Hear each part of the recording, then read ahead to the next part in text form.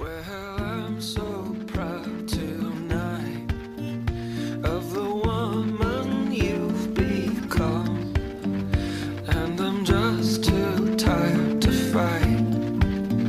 So my darling, I'll succumb, but you'll have to run to me tonight. Tonight I will love you forever, but I'll only ever be a man distant run.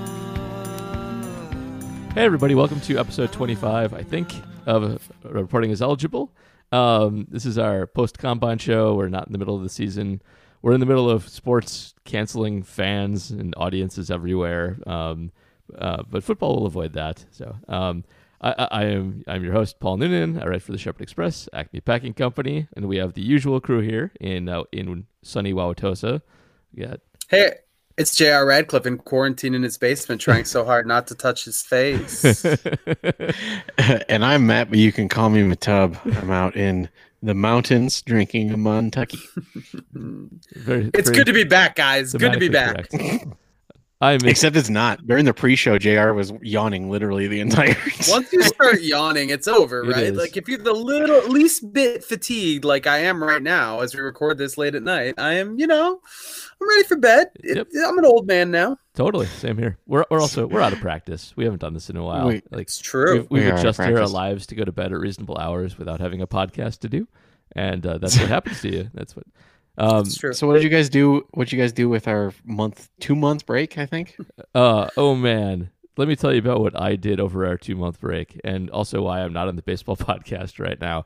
So, we recently moved to St. Paul, Minnesota from Milwaukee, which you probably all know, and on the day we closed on our house, I got a notice that somebody wanted to interview me for a new job. That new job's in Chicago. So I was like, well, whatever, I'll do an interview. There's no harm in that.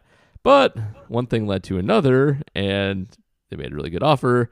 So now we're moving to Chicago. So, You hadn't even moved into Minnesota yet, right? And you're leaving now. You're moving to Chicago. we'd moved to Minnesota, and we were about 80% unpacked. Oh my God, Paul.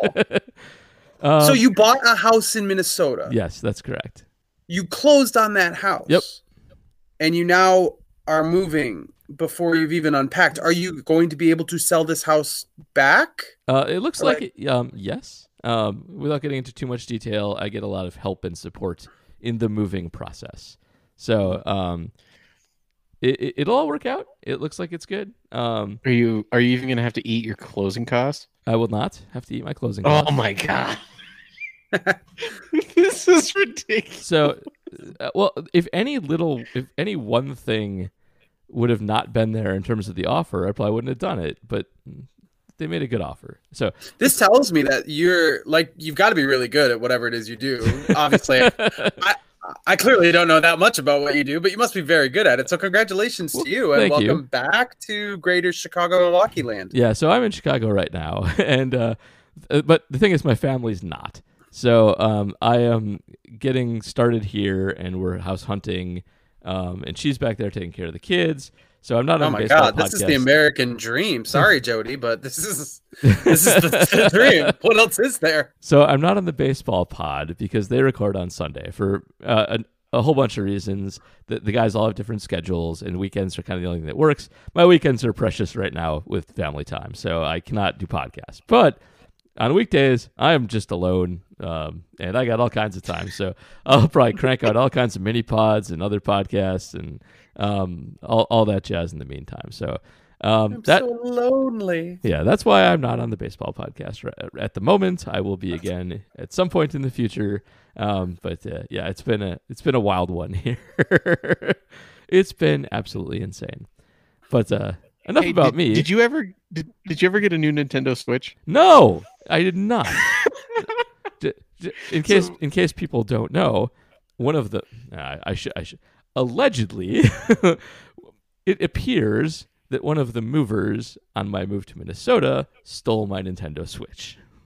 And I went to the police about this, And whoever stole it logged on at some point, but I can't get Nintendo to give me the physical location of where it was logged on to without a subpoena.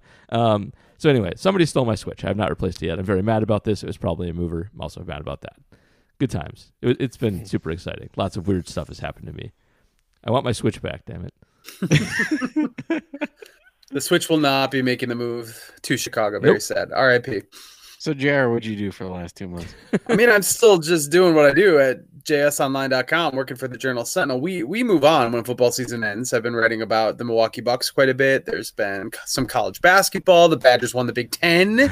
Miracle of miracles. They had a tremendous late season run to win the Big Ten. Crazy. That was I mean, they shared it. I was going to say I don't follow college basketball, but I do remember the Badgers being not good early in the season. They struggled. Now, actually, we were recording a Reporting is Eligible episode when they defeated Maryland. That ended up being a huge win for them because Maryland shared the title with them along with Michigan State, and because they had that win, they wound up with the tiebreaker, and they actually are the number 1 seed in the conference tournament, which doesn't matter for a whole lot. The title itself is kind of the big thing that they came away with, but won 8 in a row here to close the season. So Coach Greg Gard, Coach of the Year, been writing about all that stuff. And now I'm just curious if there's going to be actual games going forward for any of these sports. This coronavirus thing got really real the last few days. So I'm hoping that, the Bucks games are all going on as scheduled and that there's an NCAA tournament and that opening day at Miller Park is going to be an actual opening day. It's kind of confusing right now. Very, I'm not like afraid of the virus itself, but I am starting to think about the fallout, like what it's going to do to certainly the sports, but like life too, everything. So, do you guys mind if I talk about strength sports for a minute? It's related. By all means. If it's related. So, sure. Please wipe down your gear or your weight equipment after you're done using it. Thank you. Columbus, Ohio is the site of the Arnold Classic. That's too bad. They have a governor who does not want people in Ohio events. So what happened was the governor said you are not allowed to have spectators. The Arnold brings between 300 and 500,000 visitors every year. There's a huge fitness expo as well as there's a bodybuilding competition. There is the second most important strongman competition, and then there are multiple powerlifting competitions that are all sanctioned by the IPF. So there's 3 different sporting events going on as well as a fitness expo, and they all still happened with the exception of the fitness expo. The governor said no spectators. So basically the one, I'm not even going to say a step below. It's the same level as World's Strongest Man. It's just doesn't have the name recognition. These guys are doing these amazing feats of strength to an empty hall, and the Arnold bodybuilding, they allowed spectators in for final judging, which I don't follow bodybuilding, so I don't understand why there's multiple rounds of judging. You built a little more body in the 15 minutes between rounds. There you go.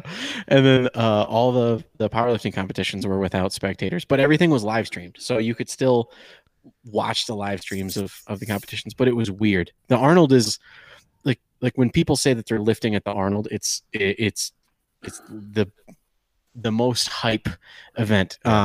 Last year, Ray Williams set the world record in the squat, the raw squat, with 490 kilograms, which is over 1,000 pounds.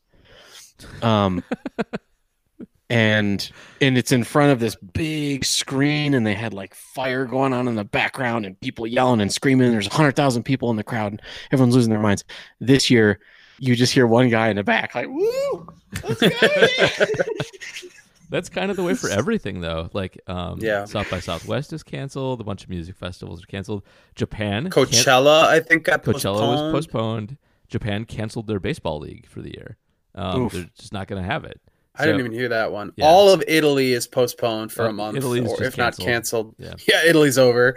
Italy is canceled. I actually talked to Travis Diener, former Marquette University star, who's playing in the Serie A basketball league in Italy, and he's in the quarantine zone. He can't leave the region, and he's not playing games now for a month. So talk to him and kind of what they're supposed to do. Schools are closed. Everything's closed. So it is definitely impacting a lot of soccer games in empty stadiums. Conference tournaments for basketball stateside are choosing to limit or completely eliminate fans. Ivy League canceled their thing altogether. So it's definitely infiltrating the world of sports pretty hot and heavy this week. And I'm really thinking there's going to be some serious. Honestly, I don't know if NBA games are going to survive this. Like, it's going to be really interesting the next few days. Yeah, it is. It's going to be bizarre. I mean, I think best case scenario at this point is empty stadiums. Baseball has said that they're going to still have games with people. We'll see how that goes, and we'll see if their tune changes once a few spots break out in big cities. But it's really kind of crazy. I mean, not to downplay the severity of the virus. It's very severe. People get very sick on it, but it also hits a certain portion of the population much harder. Hits old people harder than everybody else. So it's interesting to see how this reaction's playing out for everybody. And also, football's going to luck out here because football is going to start just as I think it starts to kind of to die down a little bit. Yeah. Well, that's assuming that it does die down fairly quickly because I know football season technically starts in July with the training camp hype and whatnot. It's funny you should mention the old people are more susceptible. It's insane the percentage. So the mortality rate of COVID is like 3.4% total. Yeah. And it's 0.1% for flu. The elderly population for flu, it's like 0.5%. And the elderly population for COVID is like 13%. It's about 1 in 6, which is insane. Yeah.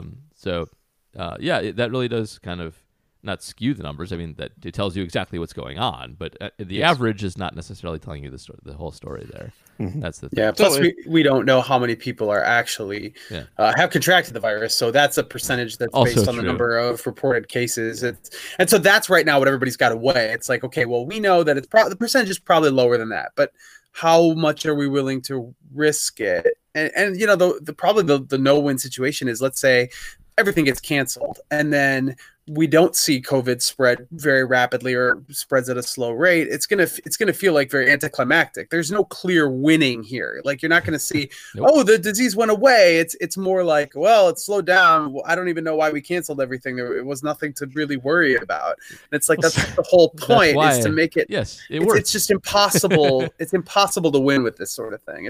I was in high school during the SARS pandemic, air quotes pandemic. Yeah, that was nothing like this. Yeah, which was nothing like this. However, there are some parallels that I've kind of noticed, but the difference being is that SARS happened immediately after 9/11, and so the world was already kind of on high alert for traveling things anyway. Yeah, but it ended exactly how you're describing. It just ended with a whimper. Like, suddenly people were like, "Hey, you remember SARS?" Yeah. So maybe 6-8 months from now we're gonna go, hey, do you guys remember coronavirus? But I mean, I hope that's what that would be the best case scenario for sure.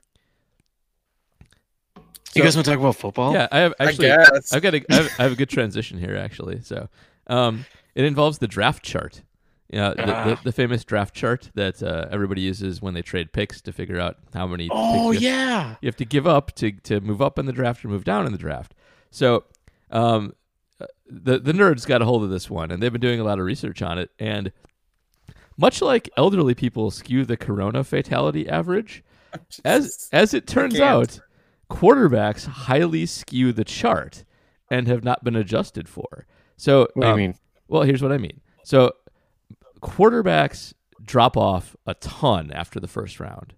If you want to get a franchise quarterback, your odds of getting one in the first round are way better than subsequent rounds.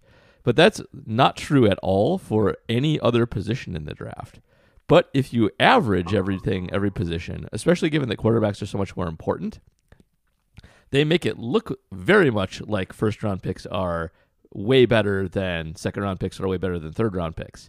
When, in fact, if you remove quarterbacks from the mathematics of it, for the first 4 rounds of the draft, any given pick is barely better than the next pick at any given position.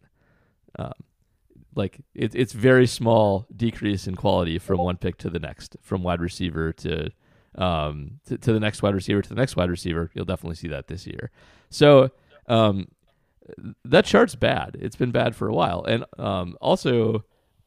We really should analyze quarterbacks completely separately from everybody else. They are a different animal, and they once you're out of the first round and past the first 2 or 3 of them, like if you get a good one, it obviously changes your franchise. If you miss that window, just give up and don't do it. So you're Okay. talking about quarterbacks, though. Even backup quarterbacks can skew this. Guys who wind up just being okay, because like I think we've talked before, the first few quarterbacks taken in the draft are the ones that are likely to have a tangible impact. You don't find many diamonds in the rough. So is it still true later in the draft that quarterbacks are more meaningful and skew these results, or is it just the guys in the very front? Just the guys at the very front. Quarterback quality Okay. drops off immensely especially after the second round, but even after the first round. So so Jimmy Garoppolo was a second round pick. Yep. Who else is like a consistent starter currently? That was Outside drafted of- late. Russell Wilson. Yeah, I mean, so Russell and, Wilson. and Dak. And Dak, yeah. But And Tom Brady. I mean, there's the examples we have are very memorable. Tom Brady is currently not That's a true. quarterback for Unemployed. any team. Yeah, that's true. It's like I always talk about like my few draft takes that were accurate, and Dak was one of my like heavy hitters. I had him as a first round pick before his DUI, and then the way he handled his DUI, I was like, still, kid's a winner. Like he made a mistake, he's owning up for it. He's not even trying to. He's like, yeah, I drank, I drove, it sucked, I'm an idiot. Yeah. Sorry. And I was like, yeah, still first round pick, and then Jera gets him in the third, fourth, something like that. I think it was I forget. Maybe it was the fourth. But- anyway, good pick. Although Dak So just you- got paid, so it saved them 30. nothing. What was it? $33 million a year. Ooh. Yeah, What's Aaron Rodgers making? He's a fourth rounder, by the way. Fourth round. fourth rounder. All right. What's Aaron Rodgers making nowadays? I think at the peak of Aaron's contract, he's only making 33. And yep, Oh yeah, it's my favorite thing is the headline. So and so is the highest paid player at their position ever. it's so ridiculous. It lasts like- for like 20 minutes. Yeah, remember when Derek Carr was the highest paid quarterback of all time? Was that a thing? That was the thing for. Wow. He set the market, so that was 2 years ago. All right. But yeah, there was about 10 minutes where Derek Carr was the highest paid football player of all time. Has Stafford been the highest paid quarterback multiple Stafford times? was at the beginning of his deal 4 years ago. All right. Poor Matty. And actually, Lions fans are still mad about it, even though with every passing year, his deal looked better and better. But so- Extreme sidebar about Stafford. So why won't the Lions take Tua? Because they have Stafford for at least another year. They should so take I don't Tua. understand why they wouldn't. they should. Why are they not even talking about Tua? That's insane. Maybe to that's me. maybe that's the point. Maybe they're it's all smokescreen is what you're saying. Yeah, I So would. I mean, I saw a mock where Tua went to the Redskins, which is weird to me. Yeah, they just draft. I mean, I don't think Haskins is very good, but you just did it. Yeah, they literally just drafted Haskins. So why not take Chase Young, arguably the best defensive prospect? I don't know, in a decade, 15 years. Like, come on. I know They're So, going to take Chase Young. It's fine. They are.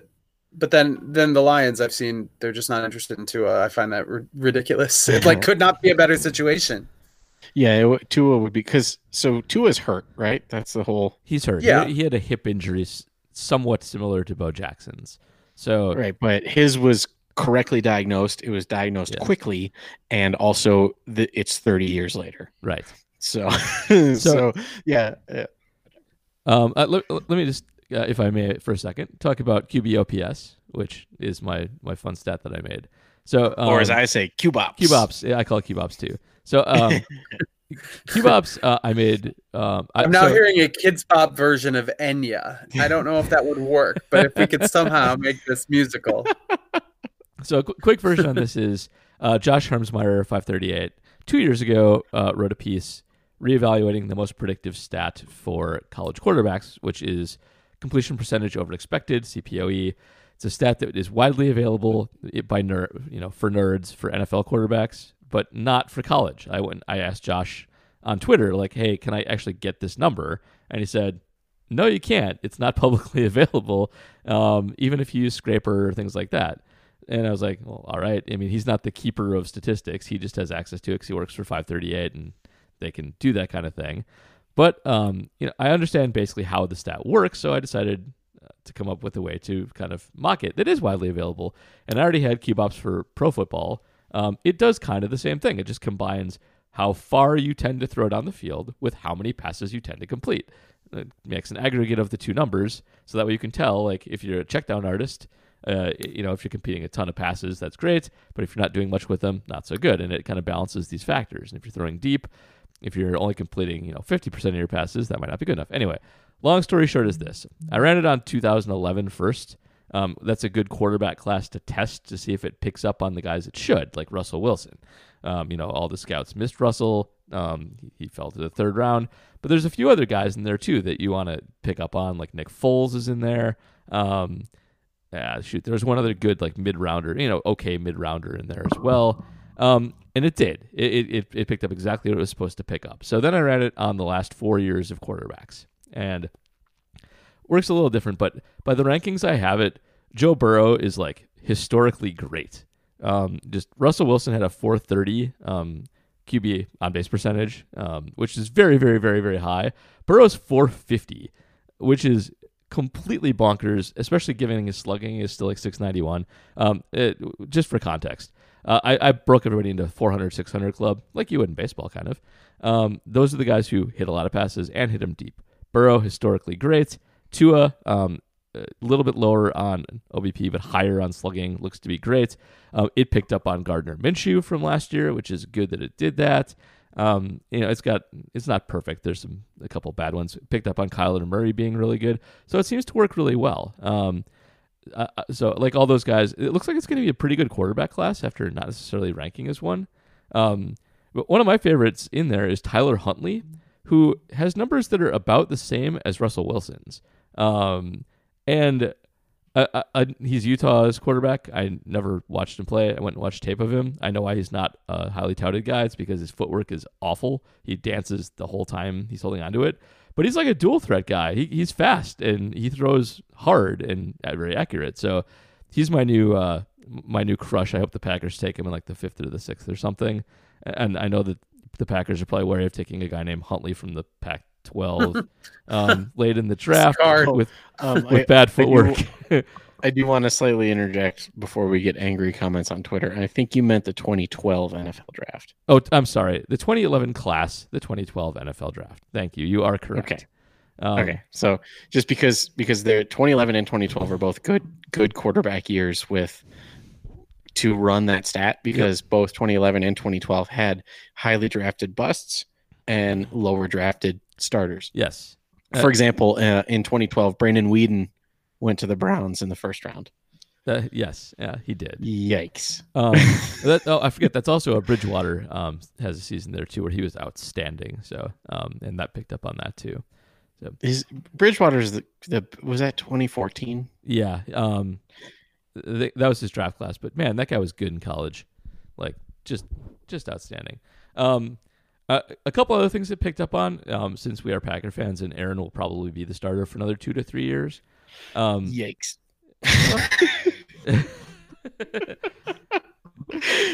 He's fine. He's fine. There are 2 true freshmen that dominated the stat. One is USC's Keaton Slovis, who was one of the most accurate passers in all of college football as a true freshman for a very, very large school, which is difficult to do. And he'll be out 2 years from now. And then Arizona State's Jaden Daniels is notable because I do an adjustment for interceptions, and in all of Division I college football, he had the lowest adjustment for interceptions, despite still putting up huge numbers in terms of efficiency and throwing down the field. So both true freshmen starters at big schools. 2 years from now, those guys are going to be good and on our draft boards everywhere. So a couple things. Yep. Keaton Slovis is not the person I expected to see when I Googled that name. I thought his name would be Trenton or Bryce. He looks like every USC quarterback I've ever seen. Yeah. He does. He is wow.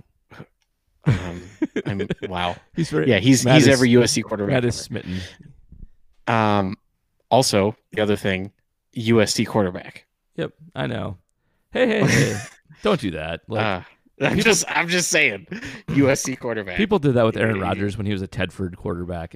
Right, but he's literally the only successful Tedford quarterback. In the same way that I'm pretty sure Jimmy Garoppolo is the only successful USC quarterback. Well, they're all failures until they're not. I mean, it's a position where there's 32 that play. Like 12 of them are any good. Did you know that Todd Marinovich was drafted ahead of Brett Favre? Yes, I did. Todd Marinovich, he had a crazy dad, right? He was Yes. So his dad actually kind of invented the combine. really. Yeah, his dad was paramount to the testing structure used in the combine. Huh? Did not know that. Yeah, his dad he played for the Raiders, freak athlete, and then ended up like hurting himself in the weight room and ended his career. So then he became a strength and conditioning consultant, I guess would be the word, and then decided to turn his kid into the ultimate football machine. And then he turned into the ultimate hoovering cocaine machine. Ryan Leaf before he was Ryan Leaf. Well, to be fair, Ryan Leaf, his situation was a little different, but looking up Jaden Daniels, that kid looks like he's 19. Like he's 6'3", and they have him listed as a $175. I would never believe that he's a hair over 165. He's a true freshman. He'll get bigger. He is as big around as my leg. Yep. All right. So we all think the Packers are going to draft at least one wide receiver in this draft, and there's a ton of good ones. I want Mims. That's my crush. All right. I want Mims. All right. And I think we know JR's, but let's let him make it official. Jared Judy. I think I'm on with Ruggs being better than Judy. So I am also on with Ruggs being better than Judy. And you know what? It's funny. Pre-combine, I saw Judy go in top 5, and now he's dropping all the way into the 20s. Yeah, I mean, if Jerry Judy falls to the Packers, I'm on board with that. Sorry, you said 20s, and it just made me think the Packers are close to that range. Yeah. So the last time I had a draft crush on a Crimson Tide player. It was a safety. You might have heard of him. He is Clinton Dix. Yes, Clinton Dix. I had a big old draft crush on, but there's no way that he's going to fall to 21. Like how is this guy who played for Nick Saban? There's no way he's going to fall to the Packers. That's ridiculous. I would say this. I don't expect him to either. But every single year, there's a guy that you think there's no way that guy's going to fall. I think Brian Bulaga was kind of that guy for the Packers. I think there's what year that was. It happens all the time. I think there's a decent chance it happens to Judy here, just because he didn't. So many guys blew away the combine this year at wide receiver. And he didn't. And he scouts better than everybody else does for sure. But there's going to be a lot of front offices that are like, all right, we want Judy or Ayuk or Claypool, who had a 10 RAS, or like all these guys who out athleted him, and it's going to be a tough choice to actually go with him, I think. So and I think are going to do what the Packers do, and that's potentially wait until the later rounds because, hey, there's a million guys that we could work with here. I feel like that could lead to a few guys bumping further down the list because, hey, the guys are going to wait till the second round. Well, so this is your drafting ceiling versus floor, right? And Judy has to have the highest floor, definitely, of any of the prospects. But Jared's right too. Like, I mean, if you want some of the weaker positions, like I know nobody drafts for need really, except the Giants.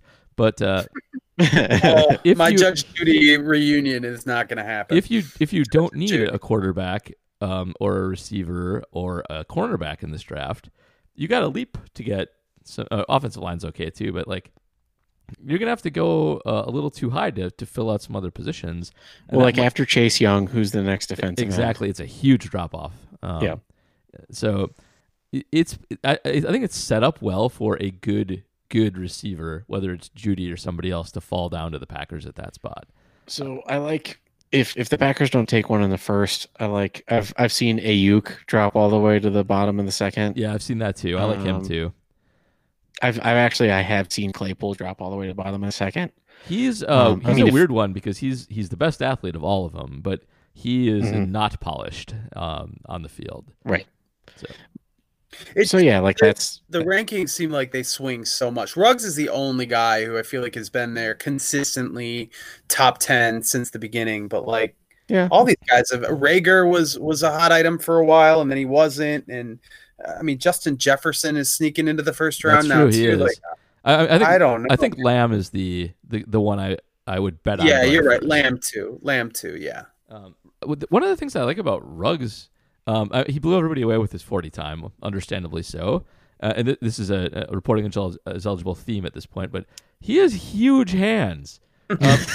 He is a smallish receiver, and he's in the 90th percentile for hand size. Like that's so weird. Before we go too far away from that, I want to say I had a dozen people in my mentions with tape measures on their hands. And I absolutely love our listeners for that. So thank every single one of you. I know I responded to every single one of you on Twitter, but thank you officially in the podcast for measuring your hand and telling me about it. I love that so much. It's great. And there does seem to be some JR's correlation covering his webcam. with receiver hand size and catch percentage. Like it's not like you can have smaller hands and be good at it, but the guys with big hands tend to catch the ball more. It just is true. So You know what they say about guys with big they hands? catch the ball more. That's what they say. We were hovering on the precipice. They have a there. high catch percentage. There's more surface area on their Yes. sticky gloves. Exactly. Exactly right. I have small hands, and I was just playing catch with my daughter, and she would say "lame" every time I dropped the stupid ball. Like, I don't even know how to describe this thing. It's like a felt soccer ball that she likes to play catch with, and Mm. you know, You got to get her a Nerf Vortex. yeah. my When son that got whistles. something like that. Do they make the whistling kind anymore? I mean, there certainly Yes. are ones similar to that, but You can still get a whistling Vortex. Just head on down to your local Walmarts. all right. But so I mean, yes, the Packers badly need a wide receiver, and this is the year to get it because they say that this is the best draft class in ever. I've heard ever. I've heard ever since what was the really good one? It was at the Odell Beckham draft. Was that 2012? I don't know. I don't remember. Mike Evans was in it, whatever it was. It wasn't 2014 because I currently have that draft class open. Oh, all right. It Fair enough. wasn't 2011 because that's Julio Jones. J.J. Watt is in that draft class. Oh, I know that off the interesting note. We talk about pick value. The amount of picks given up to get Julio Jones to this day still boggles my mind. Oh yeah. Yeah, because it was basically like 3 firsts and a third or something like that. But it was the Browns, Oh yeah. and so they brownsed it They all bounced it all up. up. But to my knowledge, it's the only time that like the pick hoarder lost out of the trade. Yeah. Didn't Indeed. you rule out 2014, even though that's exactly the draft we're talking Was it? about? I literally hit. Are we talking about 2012? Yeah, Sammy Watkins, Mike Evans, Odell Beckham are all first Yeah, round picks. that's in a great trade Okay, for yeah. a receiver. Yeah. Brandon Cooks, Kelvin Benjamin. Oh man, I remember that guy was even for a late first round guy. That guy was Kelvin had high Benjamin. upside. Well, Kelvin Benjamin was great, right from the jump, Yeah, and then Marquise Lee, Jordan Matthews, yeah, Devontae. Devontae, good that's stuff. right. Yeah. Paul Richardson, Allen Robertson and Jarvis Landry are late second round picks. That's a class. Philly Brown, Taylor Gabriel, and Willie Snead were all undrafted. Even- Alan Hearns was undrafted. in Even that good class. there. Like Willie Snead had one really good season. Taylor Gabriel is currently not on a team. So Ryan Grant got drafted that year in the 5th round. The Oh. mysterious Ryan Grant, not that one, the other one, the other one that one. doesn't exist. the one who was not a Packer this year. Man, that was a crazy draft, and people are saying that this draft is going to be better. Yep. People are saying this one's going to be better. So what would you do if you're the Packers, Paul? Would you take that wide receiver that's sitting there? Let's say one of the big ones drops to that spot for the Packers. Do you take him? Yeah, Or do you feel like you do? In this draft, I think I only take receivers and cornerbacks, And if one of the big ones falls to 30, I take the receiver. They need receivers. They're just like I'm sick of fixing Pettin with player personnel. They need to do it, but they need to give Aaron some weapons. Like I'm sick of yelling at Aaron. I want this fully loaded, like with the Jermichael Finley, Jordy Nelson, Greg Jennings team. Like, let's make that happen.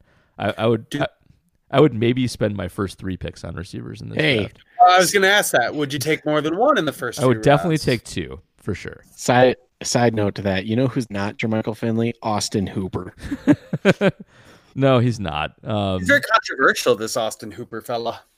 He's average. He's fine. Earlier today, I referred to him as expensive Richard Rodgers, and caught quite a lot of support for that. I think that's about right. One of the most famous catches in Packers history. So because he was so slow, and a guy that I can win a foot race with. That's pretty. So you got to remember that there are 2 halves to the terrible coin that is the Miracle of Motown. Richard Rodgers was too slow, and Devontae overran his route. Yeah. It just There came is so together much beautifully. that Play's play awesome. needs its own 30 for 30. It has so much going on. The fact that the Lions corners are playing on the sideline, I'll never understand. Because their coach called for a hook and ladder. That's right. Incredible. And Calvin Johnson was not playing free safety. I mean, You've got It does You've need got a 30 for 30 literally- because the interviews would take up a half hour. Like you'd be interviewing corners who'd be like, "He told me to go here. I don't know what the hell for." you've got literally the best jump ball receiver of all time not playing against a Hail Mary. Yep. You know who's not a good jump ball receiver? Richard Rodgers. But that man is in front of the defense, picking off the Hail Mary. So you know Just what though? incredible- In Caldwell's, it was Caldwell, right? In Caldwell's defense, Yes. similar situation happened with the Patriots shortly thereafter, where they defended the Hail Mary and the Dolphins did a hook and ladder instead. And so they had Gronk playing free safety, and he took a bad angle and missed a tackle, and they lost that game.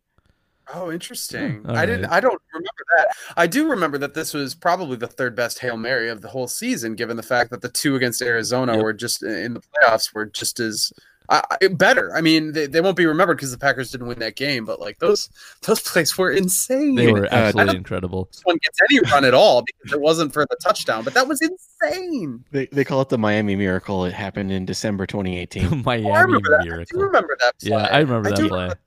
But that's not the same year, so No, that's why I it guess was- I got association. But yeah, so they were defending the Hail Mary and lost to the hook and ladder when the Lions were defending the hook and ladder and lost to the Hail Mary. Good job. Maybe everybody. it was just meant to be. Whatever was going to happen, the Packers were going to take advantage of it. I'm just kidding. It wasn't meant to be. It was insane. Yeah. I think they should so- should punt on tight end this year. Like there's no good, Really, just admit that if Sternberger isn't good, we're just going to suck a tight end Yeah, again. do that. Just rely on him. Have Lewis back him up and have him run trick plays if Sternberger sucks because like there's no sense in wasting draft capital on one when the rookies are never good for years anyway. And this tight end class or the free agent class is terrible, and there's no point in wasting very the free agent scarce- class is bad. The tight end drafting class isn't great. Yeah, just forget about it. And tight ends aren't even that useful anyway in the grand scheme of things. They're more useful than running backs, but like let's not go crazy here. It's way better to have improvement at receiver. Well, and the Packers likely will have returning Mercedes Lewis, the best blocking tight Yeah, end sure. in football. It's something. It's fine. Is the ship completely sailed on Jimmy Graham? 1 year, like friendly deal or something like that? I don't. No, If Jimmy Graham never puts on the Packers uniform ever again, that will be too soon. Right, but if there's nobody better, I mean, I actually saw one person referring to Austin Hooper. I would saying- rather sign Justin Perillo off of his couch than start Jimmy Graham again. like I'd rather that's a have good Austin name Hooper drop. on a big contract, which I don't want, than have Jimmy Graham back on a not big contract because Yeah, okay. Rodgers trusts Jimmy. Like Jimmy Graham's worse than bad.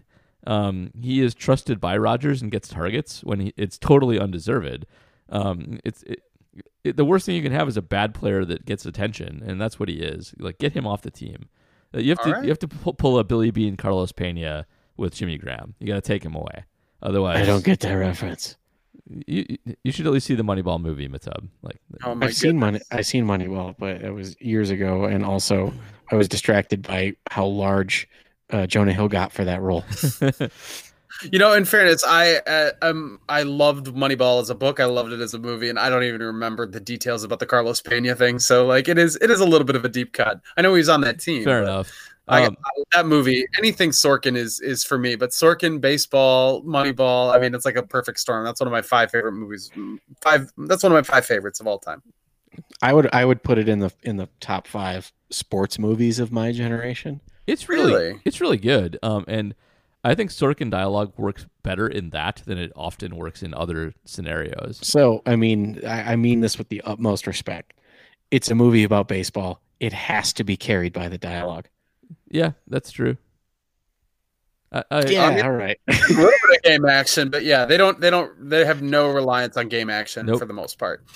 There's one scene that involves it. That's about it. And then we as football fans get draft day. Yeah. By the way, just to go back to Aaron Rodgers targeting crappy tight ends for no good reason, in 2017, before Martellus Bennett just up and quit, he was on pace for 86 targets in that season. He had 38 targets through 7 games for the Packers in that season. So like, and he was awful. Remember how awful he was? Then, remember how great he was in preseason? Sure. Do you remember that? Like he was unstoppable in preseason. He actually ran a successful goal line fade at one point. Well, that's just bad luck. Right. And then to sum up that entire season, the one shining moment that I always like to point out, Martellus dropped the pass that broke Rodgers' collarbone. Yeah, he did. That's true. That was that play. I've scrubbed all of him from my recollection. Good. Anyway, can't even him in the Packers uniform. He signed as a Packer. Was it 3 years ago today? Or 3 years ago yesterday, something like that. I think they're a little bit snake bitten with the tight end position because it was a big deal on Martellus Bennett's side, and obviously Jermichael Finley gets hurt, and who knows where his career goes from there. Jimmy Graham, a lot of people were excited about that. That doesn't end up working out at all. The contract they gave him was pretty weighty. They have not been able to get the tight end thing going now except for a while. I mean, Jared Cook had a good year. That's good playoffs. true, but they didn't understand that he was good. Yeah, he was sort of a flash in the pan because he was gone as quickly as he got here. So I think he continues to do well. I believe he was first in DVOA last year. Oof, that hurts. It doesn't hurt. But I mean, it's everybody's all focused on Taysom Hill, and it's like, don't look at him. It's Jared Cook. Oh my god, I caught so much crap during the season. I said, I think it was during the playoffs. I said Taysom Hill would be the best tight end on the roster right now. You weren't wrong. And then people are like, he's not a tight end. He's an offensive weapon and blah, blah, blah. And I'm like, that's not the point. The point is he would literally be the best tight end on the Packers roster. First round tender Taysom Hill. I can't believe that. Incredible. I mean, who was the ancient quarterback? Was that Brandon Weeden, where he was like 80 when they drafted him? Yeah, he was 29. Yeah. So there you go. They put a first round tender on Brandon Weeden with a better 40. That was the nail in Holmgren's coffin with Cleveland, if I recall correctly. Yes, I think I might order of operations, right? I believe that's correct. That's one of those no one's second guessing. They were first guessing on that one. They were right. Oh man. Right. Well, before we move on from Combine, does anybody else have any draft crushes out of that that we haven't talked about yet? I really only watched receivers and corners and anybody who did a freak performance. So Kenneth Murray, I think if he dropped a 30, I'd be fine with him. Yeah, he's good. Inside linebacker, very good. What about I'm looking through your short list here. Sheet. What about Queen? Yeah, well, I can't remember his first name now. Linebacker, Patrick. Yeah, is it Patrick Queen? Yeah. I would also be okay with Patrick Queen if he fell to. Yeah, I'm good with that. I think he's a very real possibility. It's just they just have never valued linebacker, so I just don't know. I think it'd be cool if they ended up with Zach Bond. Actually, I just don't think they're going to take a linebacker as high as Zach Bond's going to wind up going. Yeah, I like Zach Bond, but like he never struck me as one of the like standout Wisconsin best defensive players. Like I don't think he was bad, but like he wasn't as good as JJ. He wasn't as good as Oh no, nothing like that. TJ, Well, or but TJ, even like a guy who quit for the 49ers whose name is eluding me right now. Chris Borland. Borland, yeah, like no, I agree with you. Those guys were all better, but I'm not. I just think it'd be cool because I've seen him play a bunch of Saturdays. Oh, yeah. It's not like I don't know if he'd fit necessarily or whatever. I still don't think he'd ever end up on the Packers. He's not as good as those guys, but he had a great senior year, and there's a little bit of unpacked potential there because he did have some injuries in his career. But he's I think he made himself into a really good NFL he prospect. tested I'm really well excited. too. He had a good combine. Yeah, for sure. I guess if we want to continue talking about inside linebackers, what about Christian Kirksey? This has been an Acme Packing Company Slack topic, and that guy's good. I forget. I meant to look this up. What was his injury? Why was he out? So he in 2018 he hurt his hamstring, and then last year he hurt his shoulder. I can't remember what ended his season last year. All right, but so I know 2018 was seasons in a row, but before that he was very productive. So he was very very good in 16-17. He was Which is a phenomenal. long time ago, we should say. Yes, he was phenomenal in 18 before he got hurt, and he was pretty good last year in this small game action that he saw. He's definitely like a really good buy low, high ceiling Sleeper. candidate for sure. And Yeah, I I think I'm on board for that. I think signing Kirksey on a 1-year deal is a no-brainer to me. Nope, I'm with you. So looking up injured reserve, a chest injury. That's a weird one. Yeah, just an undesignated chest injury. Do we? How do we feel about Schobert coming home? So Schobert is basically Blake Martinez, who's a little bit better. He's a little bit better in coverage. In coverage, yeah. Which that's a good thing. That's I'm down with that. But he's going to make Blake Martinez money. Like I don't think that if you're letting your inside linebacker walk because of a whole bunch of money, you sign someone who's only 10% better for the same money. All right, fair enough. I'm not gonna say a word bad about Joe Schobert. Excuse me, Mr. Running backs don't matter, and inside linebackers are the running backs of the defense. I'm not convinced these people are going to make a lot of money still. I get yelled at every time I say this on Twitter, and maybe they will. But what year did Morgan Burnett leave? I don't know, 2015, 16. So that's a very important date to know because that was wrong, so that's too bad. That was the year that the safety market exploded. So in 2017, the inside linebacker market's not going to explode. So March 20th, 2018, Pittsburgh Steelers signed Burnett to 3 years, $14 million. His market value, air quotes market value, was like $9 million a year before that. And then that year, every safety signed for like less and less and less and less money. And you could get a starting strong safety for $5 million a year. Do you think that this is the year that the inside linebacker market resets itself? Well, no, I don't. I don't believe it.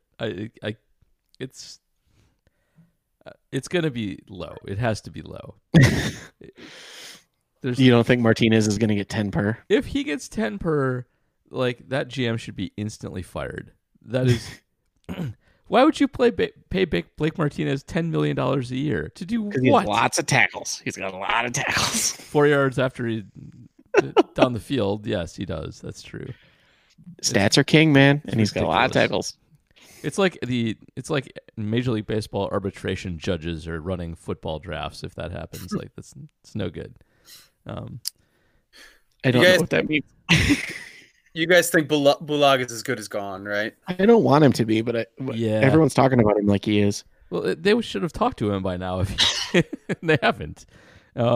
This happens with Packer free agents seemingly all the time, where and kudos to the beat reporters who ask these guys like, "Hey, have you heard from the Packers yet?" And I was like, "No, I haven't heard a peep." And it's always kind of with an annoyed tone in their voice too, and that's Bulaga right now. So I think he's gone. Do you think he played himself out? Like he played too well this year? Maybe. Like if he'd given up a few more sacks, the Packers would have signed him. Because he probably should get paid. Like he had an outstanding season. I think his injury thing is kind of overblown a little bit, and he Sure. did play a little bit too well. Somebody will give him money, unlike Blake Martinez. Like that's possible, but I don't know that this actually matters, but I wish the Packers would like handle their outgoing free agents a little better than they do.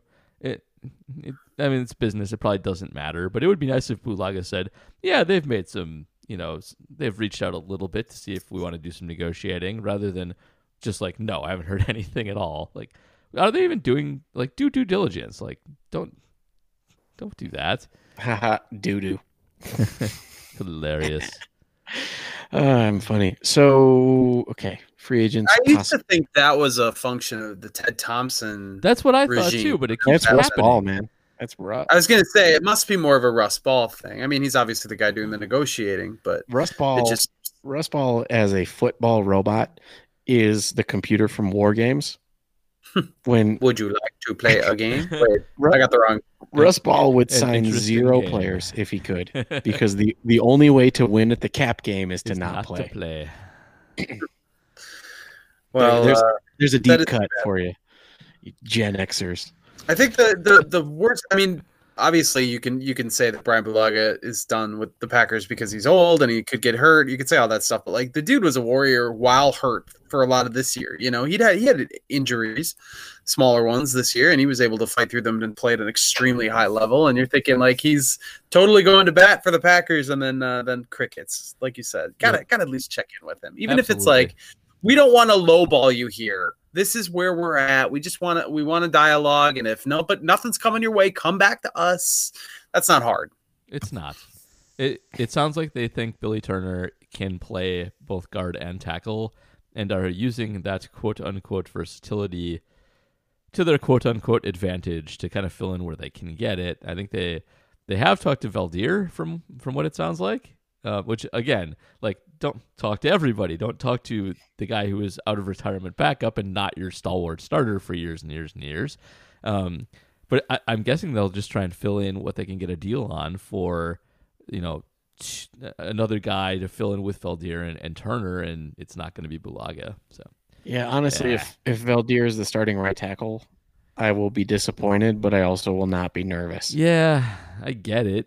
Just you had a better Good. one. He was good when he came in for Balaga. He was good. We were talking about this before the pod started, but he's one of the few relative athletic score 10 rankers in history. When Valdir came out and was in the combine, he got one of the few perfect 10s that's ever happened for an offensive lineman. And Who is the guy that the freak athlete this year? Was it Clemson? the guy I forget his name, who was just huffing down for that 40-yard dash like a wide receiver. Yeah, it was Isaiah It was I have it written down here. Simmons. Yes. So he is a 10 at, I want to say, I think it was like 6 positions. So Jeez. he's a 10 at linebacker, both safety positions. I think he was a 10 at corner. He was a 10 at wide receiver, and he was a 10. He was like a 9 something at tight end. But yeah, like so Kent ran him as every position, and it was ridiculous. Yeah. But like the Indeed. fact that you can be a corner, or like you are a linebacker who shows up as one of the best corner athletes of all time, that's insane. Yep. Indeed. So before we get to questions, yes. there's the CBA issue that's been floating out Ugh. there. Aaron Yeah. Rodgers, big opponent of it is Aaron Rodgers, but it's controversial. So- It's definitely not everybody's on his side, which is interesting. The thing I love about this is they're like, well, yeah, he emailed it. What millennial uses email anymore? Well, it turns out it's some like inter-team messaging service. Yeah, they got Slack. Yeah. So he basically put out a Slack message and got ignored. I still think That's rough. that's rough. He is supposed to be a team leader. He's supposed to be, he's their rep in the union, so he's supposed to be, digesting all of this and making it palatable for everybody on the back end, and just outright ignored. It's really weird. And Like I'm in a Slack with 10 people, Yep. and I only ignore one, and It's Jason B. Hirschhorn, by the way, to anyone who wants to know the one person I ignore in Slack. The cranky sub boss of APC Slack. There's a thing in Slack. If you don't work in a company that uses Slack, if someone uses your first name, you get a push notification. And ever since Jason Spriggs was a Packer, Jason B. Hirschhorn got really, really pissed off anytime someone mentioned the word Jason. So, in fact, we now have Slackbot, who anytime someone uses the name Jason, it responds with, "He who must not be named." That's great. So, fun. Yes. But like, imagine being in a Slack with 60 people and ignoring literally the most important one in there. So, I don't have the numbers on this, but I have to think relative to other pro sports leagues, you get a lot more elder statesmen in Major League Baseball and in the NBA and probably even in the NHL. Sure. Guys who've been around the block a lot. Definitely. NFL has more players, but the average career is so much shorter. I think the owners are football owners are smart across. I mean, not all of them are, but they know their business. And the new CBA, I think, is bad for the older guard, just the one that was popularized, the Week 17 cap on salary, that is aimed squarely at veterans who make a lot of money. But it does up the salaries of the young and experienced guys a substantial amount. And, everybody's vote counts the same in the union. Aaron Rodgers' vote is the same as, I don't know, who's the worst Packer? Ryan Grant. As Ryan. Does he count? Yeah, Ryan Grant. Yeah, I guess as a guy who doesn't exist. So Ryan Grant was on the 53 and never active. So I would say that he's probably the worst. Yep. And we don't know like what messaging is going on in the background here, but there is certainly a history of professional sports unions of the older guard, the veterans, cutting better deals for themselves than for young players and minor league players, whatever. That's happened a lot. So there is reason, baseball's got that issue right now. It's running them into the ground. Absolutely has that issue. So there's reason for distrust for the youngins too. Aside from those issues, I do kind of wonder like how much the team likes Aaron Rodgers. Milwaukee and Wisconsin the Bucks have Giannis Antetokounmpo, and everybody seems to love him and love playing with him. And the Brewers have Christian Yelich. And while he can be a little bit snarky on Twitter sometimes, everybody seems to love him and love playing with him. Aaron Rodgers, not everybody seems to love playing with. Like, everybody's kind of like, oh, yeah, you love playing with Aaron Rodgers, but they don't seem as enthusiastic about it as some of the other everyone has the same answer. Like when they ask, like, of course I love playing with Aaron Rodgers. Yes, of course I love. He's one of the greatest of all time. He's one of the greatest of all time. That is the quote every time. He can knock the wings off a fly at 50 yards, man.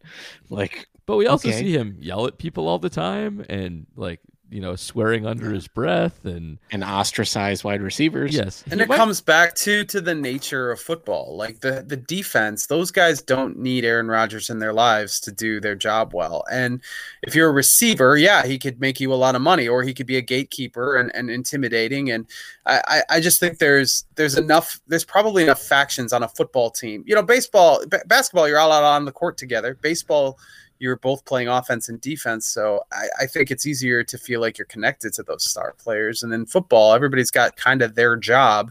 You could see how Aaron Rodgers becomes not adversarial per se, but just, a different faction of what of a football team, basically. Yeah. No, that's true. Fair. I'm not sure that he is the best messenger for these kinds of negotiations with people. Like, who do you think should be? I would honestly, Za'Darius would be. I think the guy would have been my answer too. Who seems like an excellent leader, both by example and personality. Well respected by basically everyone on the team, and I think would be a very good advocate for the union too. So and firmly in the middle of his career too. Yeah, and he's on his first big contract. Yep. That's he just got paid instead of being on his third big contract. So yeah, I would like Za'Darius. Speaking of Packers and the union, JC Treader, now the president of the NFL. Yeah, buddy. Former Packer, president of the Players Union. That's good. Well, he went to Cornell Don't know if you know that. Where he majored no in idea. he majored in like industrial labor relations. So, like, Love it. like dude has an Ivy League education in union shit. Like Why did this take How so is- yeah. yeah. Well, Genius offensive lineman. Remember when Matt Khalil did those commercials? And Matt Khalil, he went to Harvard. To Harvard. Do you remember those? Yes, I I do. do. Now Very it's JC Treader. He went to Cornell. I love it. It's Uh, great. I like JC Treader the person. I've always heard great things about him when he was in Green Bay. His wife is an avid Twitterer, Yeah. or at least was. But yeah, so good for him. Also, And JC honestly- Treader, pretty good player. Like, Yeah, well, the thing was, is the reason that he got to walk was because Corey Lindsley ended up being amazing. But if Corey was bad, JC would still be our starting center. right now. absolutely. All right, But let's Corey do was also a Pro Bowler. so, let's like, do questions because it's getting to that time. We just hit the hour mark. Oh, it's long past the time, but Yeah. All right. So I finished my Montucky like a half an hour ago. yeah, that's we're a half an hour past beer. Alex Vorman just wanted to hear your thoughts about the XFL. Guys, have you watched the XFL? Yes, Yeah. I love it. a little bit. I love it. I think I've watched just a little bit, but enough. I think it's good. I think that the last round of the XFL had some problems trying to be wrestling and old school. And Totally agree. This version of the XFL is definitely trying to push the envelope in terms of modern strategy and aggressiveness in football terms. And I think it really works really well. It's very exciting. It's like pass happy. They want you to take chances. The players they're not as good as NFL players, obviously, but I think the quality of play is pretty good, all things considered. I'm not a huge fan of it, but when it's on, it tell you grabs what- my I'll attention. tell you what. If you put a good quarterback on most of the XFL rosters, they could hold their own against a bad NFL team. Wow, really? That's bold. Yes, I think if you take the Battlehawks or the Defenders, and you give them Phillip Rivers, they lose by 7 to the Lions. All right, Like that's Big hot take. I'm telling you, I'm gonna start hot take of the week back up and put you on. the quality of football in the XFL is way better than it has any right to be. Yeah. And the only reason it ever gets bad is because most of those quarterbacks are awful. There are a few teams that are terrible and have terrible coaches. The Vipers have Jerry Glanville as their defensive coordinator. Who's the ex-Bear coach, quarterback whisperer? Tressman, Mark Tressman's team. Mark God, Trestman. they're awful. Yes. That team is so How's bad. Winston Moss's team doing? They're up and down. They were terrible for a while, and then they beat one of the best teams, and then so they're they're the LA Wildcats. Yes. They're wild cards. Yeah, I'll be honest. I don't think about the XFL at all. I watched those first weekend games, and I enjoyed them fine. I think those kickoff rules are like I think the NFL will probably seriously look at something like that. Yep, and agreed. I love the accessibility. The mic'd up stuff is great. Like you said, Paul, I thought the first one wanted to be so the anti-NFL. Like they wanted to do things with flash and just like look at we're catering to to gross dudes who listen to talk radio all day long. Like they're not worried about that anymore, and they're actually focused on real tangible showmanship that could translate. I love all that stuff. I just don't, maybe it's because I'm enough of a college basketball guy that I'm watching actual sports, but Hey, I still put XFL in a totally irrelevant category. That said, if there were a team in Wisconsin, I probably would pay attention to them. I'd probably be super interested. So if they do expand, I can't imagine they will. so But if they do, the New York Guardians have the most former Packers. like 12 or something, right? There's like a crazy amount. There's a few on IR, but yeah, like Okay. the beginning of the season roster was like 12. There's a few names that you'll recognize. There's former Packers on basically every team. Yeah. Like the a lot of Vipers, guys that were in camps and stuff. at but least. there's also like the Vipers. Their punter is Jake Shum, Mhm. Yep. who I still follow on Instagram. Of course, Twitter you do. celebrity Jake Shum, He's a Twitter celebrity. or social media celebrity. Okay, Sorry, I was like, social he's big on Instagram. He's got a big following. Dude's got abs on abs. And then of course you've got like the villains like Winston Moss being the LA coach, so the game I was thinking of, by the way, was week 3. So they went into week 3 0-2 and went up against the DC Defenders, arguably the best team in the league. Cardale Jones. Yeah. Yeah, his quarterback, his team. And then LA just kicked the ever-loving piss out of the Defenders. It was 39-9. Like, it was an embarrassment. A bad team went in and kicked the living piss out of the best team in the league. Then the next week they lost to my team, the New York Guardians, and then they won against the Vipers. And the Vipers are a pretty bad team. Seattle Dragons are pretty bad. Houston Roughnecks are good by the grace of quite a bit of this. Then you are in on the XFL. I told you guys, I love this. The Houston Roughnecks. That's the team that you guys should watch. If you want to watch the XFL, watch the Houston Roughnecks. Right. They have the best quarterback in the XFL. I've heard about this guy. PJ Walker is he's electric. I've heard it's like Seattle's like watching scouts to his games. Yes, it's like watching Russell Wilson. He does magic at all times, which is funny because he used to play for the Colts. I think it was. Yeah.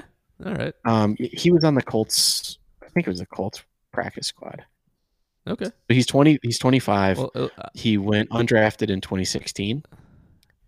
I'm more likely to watch if I have a target, so I will. Or 2017. So he signed with the Colts as an undrafted free agent. Yeah. They put him on the practice squad, signed him to a future.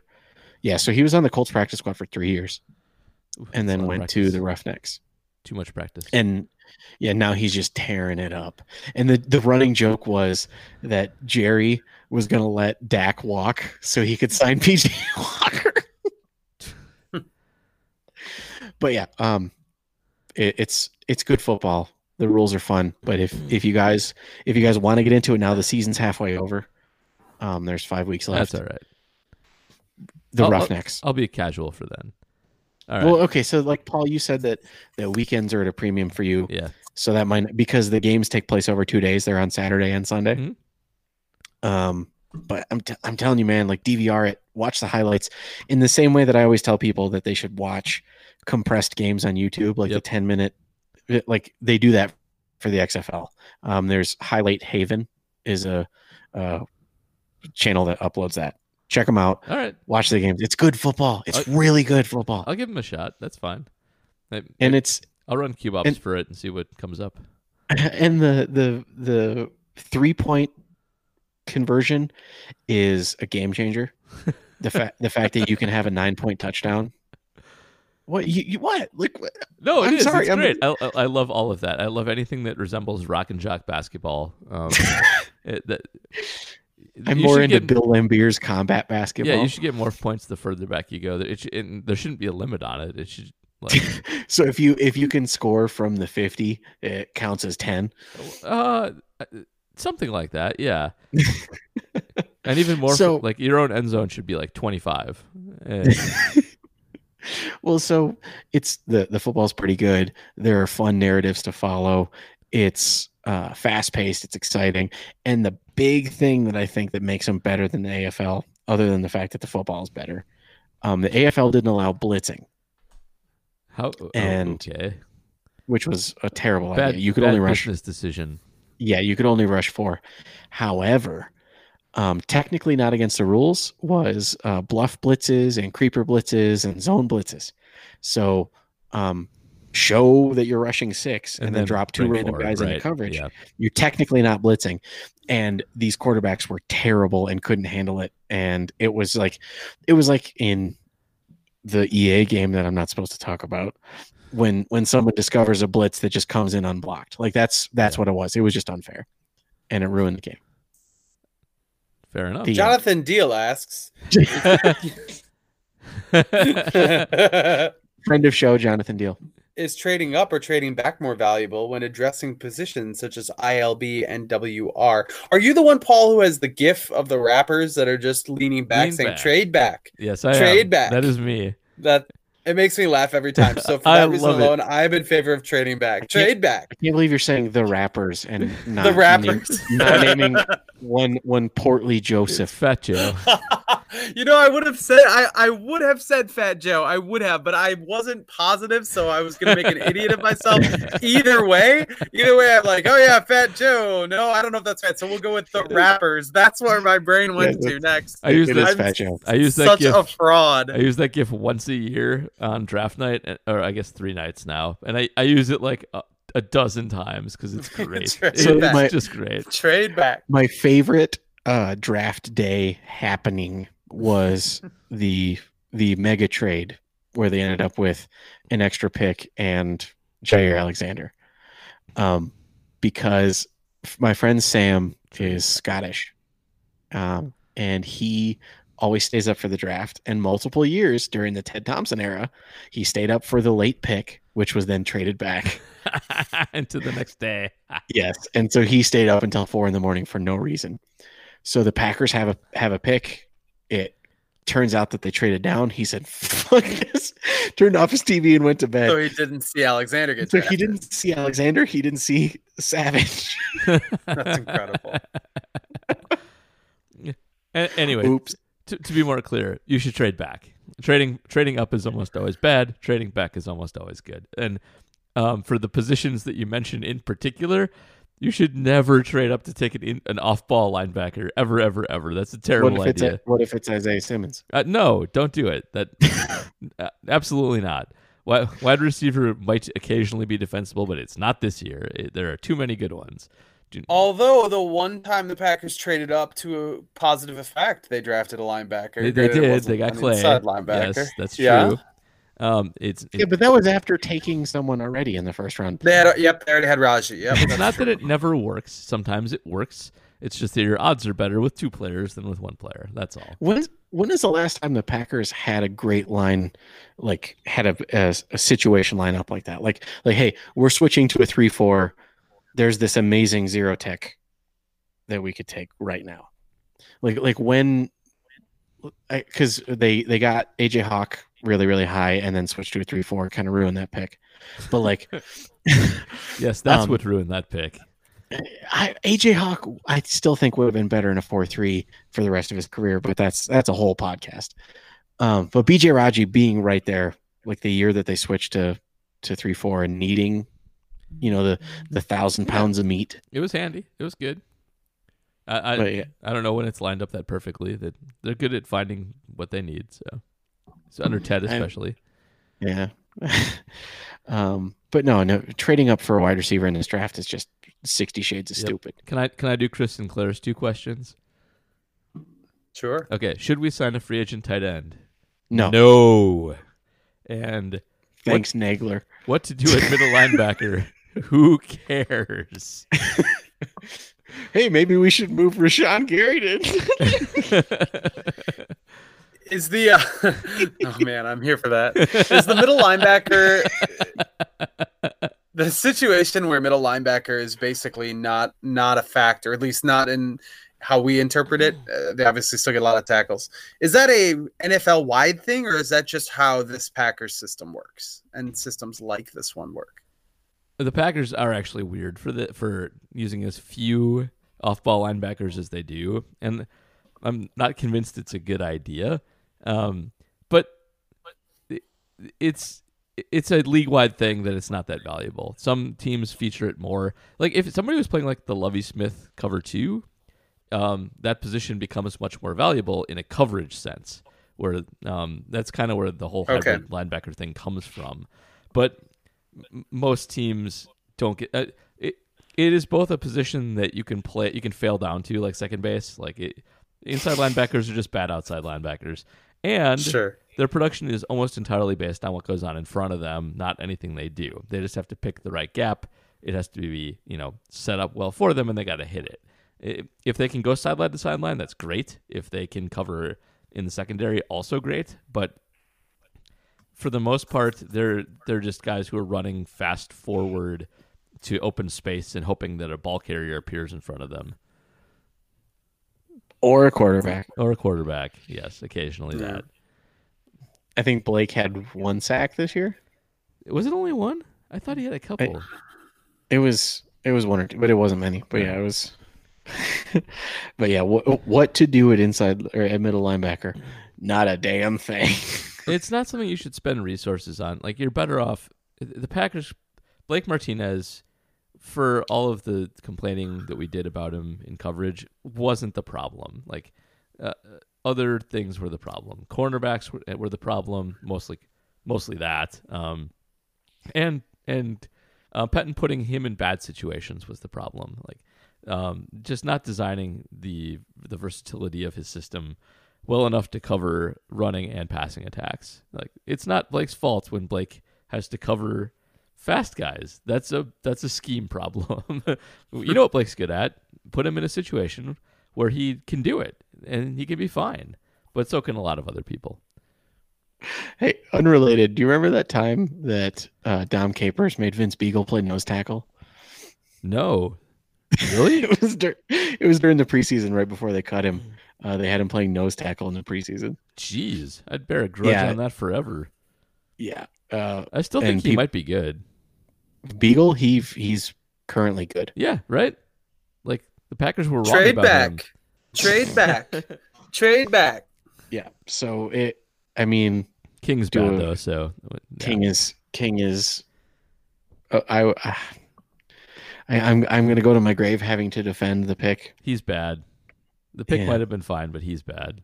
I really wish that people would stop worrying about TJ Watt and panic way more about Ryan Ramczyk, man. I mean, that's how I go to bed. That's what I'm going to take to my grave. Like, I mean, imagine everyone's worried about TJ Watt. Ryan Ramczyk is the guy that they also missed on. Oops. Whatever. It's a big deal. Ryan Ramczyk, probably the best player on the New Orleans Saints. I think that might be actually true. Like, he's a two-time All-Pro. He's been in the league 3 years. Like, he's acknowledged as very good. My apologies for my very loud and large old dog. Yeah, dog. Flopping off the couch. Dog there. noises on podcasts are to go money. get a Don't worry about it. Dog's probably like, how long is this going to take? How long is your stupid podcast? Yeah, we should wrap up. Let's do Archon and then let's get out of here. Friend of show. Friend of show. Archon 14, occasional Acme Packing Company contributor. What would be your top priorities of the team to improve, and would you look to sacrifice other potentially less important aspects to make sure that it is improved? We've kind of danced around this. We but have. Clearly, receiver is the way to go. We all here. agree on receiver. So what Paul said earlier, give zero flying fornications about tight end to go all in on wide receiver. Absolutely. And give zero flying fornications about inside linebacker to go all in on DBs. Yeah, I think. And where do you think they take a quarterback? Third. Really, that So high? early. Yes. Early. Yeah, I think it's. Who do you think they get in the third? I have no idea. I haven't scouted quarterbacks. I'm just throwing a number. But I think that this is the year that they should shock the world. This is the Brian Brom draft. If I will say, if a few receivers go off the board early and Tua's there when they pick, I think they should take him. Oh my god, dude! If Tua's at 30, you just take him. Well, he might be. Is that possible? Well, he's got the hip injury, so it's totally So it's all going to depend on his pro day. So he just got cleared to start practice or start training for his pro day, and if he doesn't run the 40 at his pro day or he doesn't have fluid hips or whatever, he's going to plummet. Wow. That would be to me more surprising than Aaron Rodgers falling to 25, but or was it 25, 24? None of us are willing Lean to back to the guess. Lean back. I think it was 25, but I don't. Whatever, 20 something. Yeah, that would be shocking. But I also agree that if Tua Tagovailoa is available at 30, nothing against Tua's last name, and I will learn to write it eventually. But I'm never writing his last name if I have to write about him regularly. Well, I felt that way about Antetokounmpo, and now it kind of just actually true. Rolls off my keyboard. I still can't pronounce it. I have learned how to spell Antetokounmpo without too much trouble, so that's a good point. See, Antetokounmpo. I think maybe I should. I just say Giannis. Yes, of course. I think what I should do is just type it in once in my phone, so then Swipe knows it. as a word forever, so I can just That works. you just rub my hand on my phone and then Antetokounmpo comes out. When would you need to text the word Antetokounmpo though? Like Giannis works. Everyone knows what that is. Yeah. Actually, I was in an Instagram group chat, and a friend of mine from Sweden used a Giannis GIF to describe his feelings about Dude. something. I was like, haha, do you know who that is? And he's like, no. I'm like, I know who that guy is. Good work. All right. That's Giannis. Blah, blah, blah. Anyway, thanks, Dedicated. thanks, Archon. You already knew the answer to your question, I'm sure. But let's wrap up. Anybody have plugs? Did I mention that I talked to Travis Diener? I think I You did. did drop that, and it sounds Yeah, like it was he's- a very interesting interview. Sick Given the name current drop. It was an circumstances. interview that I enjoyed. Yeah, he was. I I conducted the interview driving to my daughter's dance class. He was on FaceTime and I was recording it so I could talk to him. But then my daughter didn't even have dance class, so it was very very frustrating afternoon. But super interesting. That's at jsonline.com. Obviously, we're writing a lot about coronavirus. There's a lot going on and games getting canceled and NBA, MLB. There's some threats, some changes to media access and some threats that games are going to get canceled. College hoops is going to be under that. So we'll have a lot of that at jsonline.com this week. And like I said, hopefully we don't end up losing a bunch of games off the docket. But honestly, it wouldn't surprise me. It would not surprise me. It's pretty likely at this point. What about you, Matt? I'm hosting an online strength meet known as the Pinion Valley Power Online Open. All right. That's cool. That is cool. The whole point is everyone wins. It's a tongue-in-cheek jab at powerlifting culture. Wow. Because anytime someone can't compete in a federation, they just go off and make a new federation. So the joke is everyone is going to be competing in their own weight class. You have to invent your own weight class, and then you also have to invent your own events. So this is literally just me testing my maxes. So I'm competing in the IPF style classic powerlifting. I've got a friend of mine is going to be doing like weird strongman lifts. Someone just submitted trap bar deadlifts. And I do have someone who is going to be competing by pole dancing. Oh my. She is. I'm sorry. They are. And we've turned into morning radio all of a sudden. Also. Yes, they are a competitive pole dancer, and they're doing their floor routine. It's cool. It's follow me on Instagram. I talk about it at Matub Lifts. If you want to just see how strong you are in a certain thing, or flail around, or watch amateur strength athletes do stuff on the internet, go follow it. It's actually turned into a little bit bigger thing than I expected it to. We have t-shirts. Go buy a t-shirt. All right. And I wrote about CubeOps. I developed it for NCAA quarterbacks. You can read about that at Acme Packing Company. And I have metrics going back to 2016 for any quarterbacks that have played since then, as well as the 2011 class, 2012 draft class. If you want to see who is likely going to be good in the NFL, it works pretty well as long as you discount small conference guys. So do check that out. I will be writing for the Shepherd when the draft actually comes around, and we'll probably do another podcast after that to recap it as well. But also on the baseball pod, the Prop Bet Show, the annual Prop Bet Show, is open. If you've played in it before, usually Andy does it. Andy could not this year for various reasons, so our good friend Kyle Aschauer put it together instead. Andy who? Andy Schaff. Andy Schaff. And on a somber note, I did want to mention, if you don't follow Andy, which is he's AK Schaff on Twitter, you should. And he unfortunately lost a friend this weekend. There's a GoFundMe for her family. If you go and check out Andy's Twitter feed, you can see it and support it. Please check it out and please do. Andy put all of his various internet fame towards it already, freely outing himself as Brewer World and JS Comments and all the other things Andy is famous for. Hank is dead. So go support him there. And the Andy Schaff legacy is out of this world. Andy, honestly, Andy deserves a biography at some point. He is the the most famous, least famous Wisconsin tweeter of all time. Like he is insanely good at the internet and has done a bunch of kind of famous things that nobody knows he did. So, homework this week. If you made it to this point in the podcast, I want you to at me or at the show, at JR, at anyone, and say Hank is dead. Shout out to Andy Schaff. Yep. Shout out to Andy Schaff. That's your homework for this week. Tell me that Hank is dead. All right. So we will get out of here. Thanks everybody for listening. The draft is just around the corner, which I always know because it's close to the baseball season starting, which is also just around the corner. And we'll be back with that and maybe another episode in there too. There'll be a few mini pods soon too because I got a few things to talk about. So we will catch you all later.